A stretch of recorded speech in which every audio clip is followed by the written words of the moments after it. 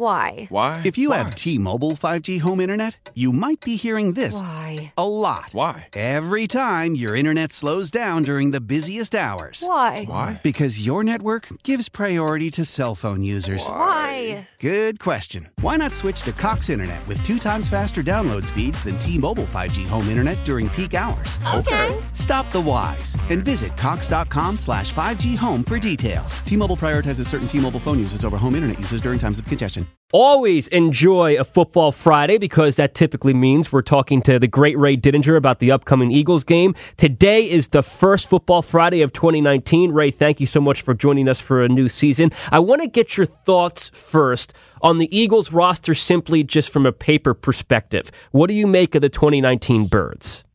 I think it's a very good team, Dave. I think that they got experience. They've got real firepower. On offense, I mean, they probably have, in terms of just weaponry, this is one of the most explosive Eagles offenses I've ever seen. And defensively, they've got some good players and some good leadership over there, and they're well coached. A lot of people are excited about this team and talking about them going to the Super Bowl, and I think that that's very, very much within play here. I think that this team, every conversation about the Eagles will all throughout the year is going to contain the part. Can they stay healthy? If they stay healthy, all that kind of stuff. But if that's true, and particularly if Carson Wentz can stay healthy, I mean, this team has a chance to go a long, long way. I feel like, part of that effort of keeping them healthy, Ray, came in the preseason when a lot of the starters, and specifically Wentz, didn't play, which is kind of not, I mean, it's been trending that way, but in terms of the way it was this year, it was very unprecedented. And we saw what happened last night with the Packers and Bears and how both Aaron Rodgers and Mitch Trubisky did not look good. Offense was hard to come by last night. Do you think that the starters on the Eagles should have played more this preseason? Well, you could. That's a very tough question. I understand why Doug Peterson did what he did with his starters. When you had so many issues on the offensive line and you knew your offensive line, most of those guys were not going to play in the preseason, the starters, then I think it just almost dictated that you didn't play Carson Wentz. You didn't want to, if his whole offensive line had been healthy and the offensive line was at least going to start and play the first quarter or the first half of some games, you probably would have seen some of Carson Wentz. But the fact that he was going to be playing behind backup offensive linemen pretty much every game, that's sort of, I can understand Doug Peterson's caution about, no, you know what? No, we'll get our work done on the practice field. We don't really need these games. And so, okay, the advantage of that is you're going to get to the starting line for this regular season with everybody healthy, everybody on the field. But the question is, how ready are they to go out and play championship-level football? I think you saw with the Packers and the Bears, and I think you're going to see it again on Sunday with a lot of teams that took this approach, that they're going to be slow starting. You know, I don't know that teams are exactly at the razor's edge of fineness that teams used to be when they came out of the preseason. I mean, the Vermeil teams, I mean, my goodness. Well, for one thing, they had 6 preseason games, and the starters played a lot. But when they started the season, they were ready to play regular season football. The NFL, the way things are working now, and the Eagles aren't the only team that does this. Most of the teams now are taking this approach. What you're going to get in September is you're going to get a lot of sloppy football that almost looks like preseason football. And it's going to take some time to work your way through it. I think the Eagles are probably going to have some of that themselves. But over time, the really good teams will emerge, and I don't have any doubt that when that happens, the Eagles are going to be one of those teams. As far as Sunday afternoon is concerned, what are the matchups between the Eagles and Redskins to look out for? Well, it's a big one, and it has been now for a while, is Ryan Kerrigan, who really is the best defensive player on that Redskins team. He's 84.5 sacks in his career, really consistent year after year, and he's been a pain in the neck for the Eagles for a long time. He's a pass rusher that he's hard to block, and very often the way the Redskins defense deploys, he's going to be up against Lane Johnson, and that's a really good matchup because Lane Johnson, I think, is the best right tackle in football. So that's one matchup to watch. We've been watching it for a while. Every time these teams play, that's a critical one, and that will continue to be a critical one. So can the Eagles keep Ryan Kerrigan out of Carson Wentz's face? And the other one really kind of is, I think, the big offseason acquisition, again, defensively for the Redskins, was Landon Collins, the safety. I mean, they're paying him $84 million, which is a lot of money to pay a safety. but they brought him in largely to try and take away some of the tight ends in this division, and specifically Zach Ertz. So this is going to be the first return where he's going to get a chance to go out and prove that he's worth that money, and he's going to be matched up on Zach Ertz a lot. And of course, Zach Ertz is coming off a year in which he caught more passes than any tight end in history. So that's a big one right there. And I'm kind of, and I think everybody's kind of interested to see how Deshaun Jackson plays with his return to Philadelphia. I think it was a great move to bring him back. I mean, he gives this team a deep threat that they had not had for actually since he left. And we all know how he plays against his former team. Yeah. We've all seen how he played against the Eagles when he had opportunities to play against them, both with Washington and with Tampa.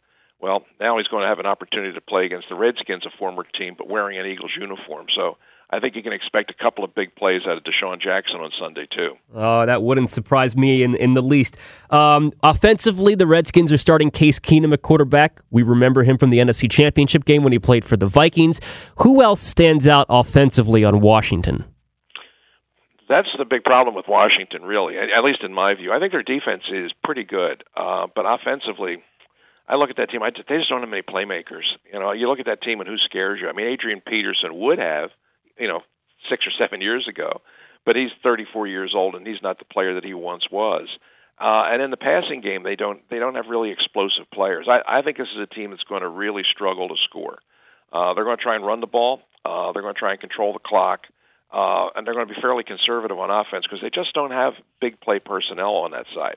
And Case Keenum is, he kind of reflects that. I mean, he's kind of your basic journeyman quarterback who, what you do with him is you try to ask him, don't lose the game, and that's kind of the offense they're going to run. I mean, they're not a team that's going to come out and score a lot of points on you, and they're not going to hit a lot of big plays on you, but they're going to try and control the line of scrimmage, and they're going to try and run the ball and win a low-scoring game. And that's what I suspected. And Jay Gruden kind of realizes that he doesn't have a team with a lot of big play guys. So they're going to come out and they're going to try and keep it conservative, keep the score down, and stay close and hope for a break or two in the fourth quarter.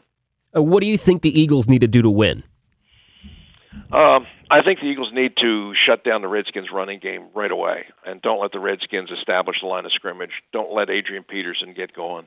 If you shut down the run and force Case Keenum to put the ball in Case Keenum's hands and ask him to make plays and convert a lot of third and longs, that's the ideal thing. Don't let them play the whole game in their comfort zone. Don't let them play the whole game at 2nd and 4 and 3rd and 1. Make them play 2nd and 10, 3rd and 9. And if you put Case Keenum in that spot often enough, he'll make some mistakes for you. I think that's the key. And for the Eagles on offense, it's just knock the rust off. Just knock the rust off and let the guys play. I think the Eagles are really good. I think the offensive line is really good. It's going to be great to see them all back together again. And they're very motivated. I mean, last year was a disappointing year for them as defending champions. And I think that they look to me like a team that's really ready to go. And, I think there'll be some rust early, but clearly they're the better team in this match. And they understand how important this is. They have a very tough schedule, a really tough schedule. And so with that in mind, this is not a game that they can afford to lose. Well, Ray, once they shake off that rust, assuming it's against the Redskins, and they get in a groove, what do you think's going to happen? What's your prediction? Well, again, looking at the schedule, which is challenging, I think they're going to be 11-5.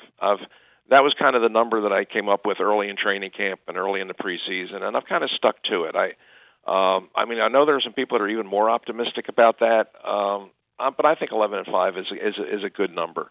And at 11-5, I think that'll be good enough to win the division, and maybe get you a bye in the first round. Maybe not the number 1 seed, but the number 2 seed. Ideally, every team that wants to try and win a championship, you're always playing for that number 1 seed because it is such an advantage in January to be playing those games at home. And listen, that was a very big part of the Eagles winning a championship 2 years ago, was having that home field advantage. So you always strive for that, and I think this team will be in play for that. And I'm going to say 11-5, and I think it starts with a W on Sunday. And the score is going to be? I think it's going to be closer than people think. I think the first weekend's games are going to be a lot like the Green Bay-Chicago game. I think it's going to be sputtery and not a lot of big plays and not a lot of scoring. So I think that's going to be reflected in Eagles-Redskins too. So I'm saying the Eagles will win, but I don't think it's going to be a blowout. I'm going to say 23-16. I got 23-13. Ray, it's fun as always. Look forward to watching you in the post game Sunday after the game, and we'll recap it Monday morning right here on KYW. Thank you as always. Always look forward to it. Take care, David. Have a good one, Ray. Take care. Hall of Famer Ray Didinger of WIP and NBC Sports Philadelphia. How powerful is Cox Internet? Powerful enough to let your band members in Vegas, Phoenix, and Rhode Island jam like you're all in the same garage. Get Cox Internet powered by fiber with America's fastest download speeds. It's internet built for tomorrow, today. Cox, always building better. Cox Internet is connected to the premises via coaxial connection. Speeds vary and are not guaranteed. Cox terms and other restrictions may apply. Analysis by Ookla of Speed Test Intelligence data. Fixed median download speeds. US Q3 2023.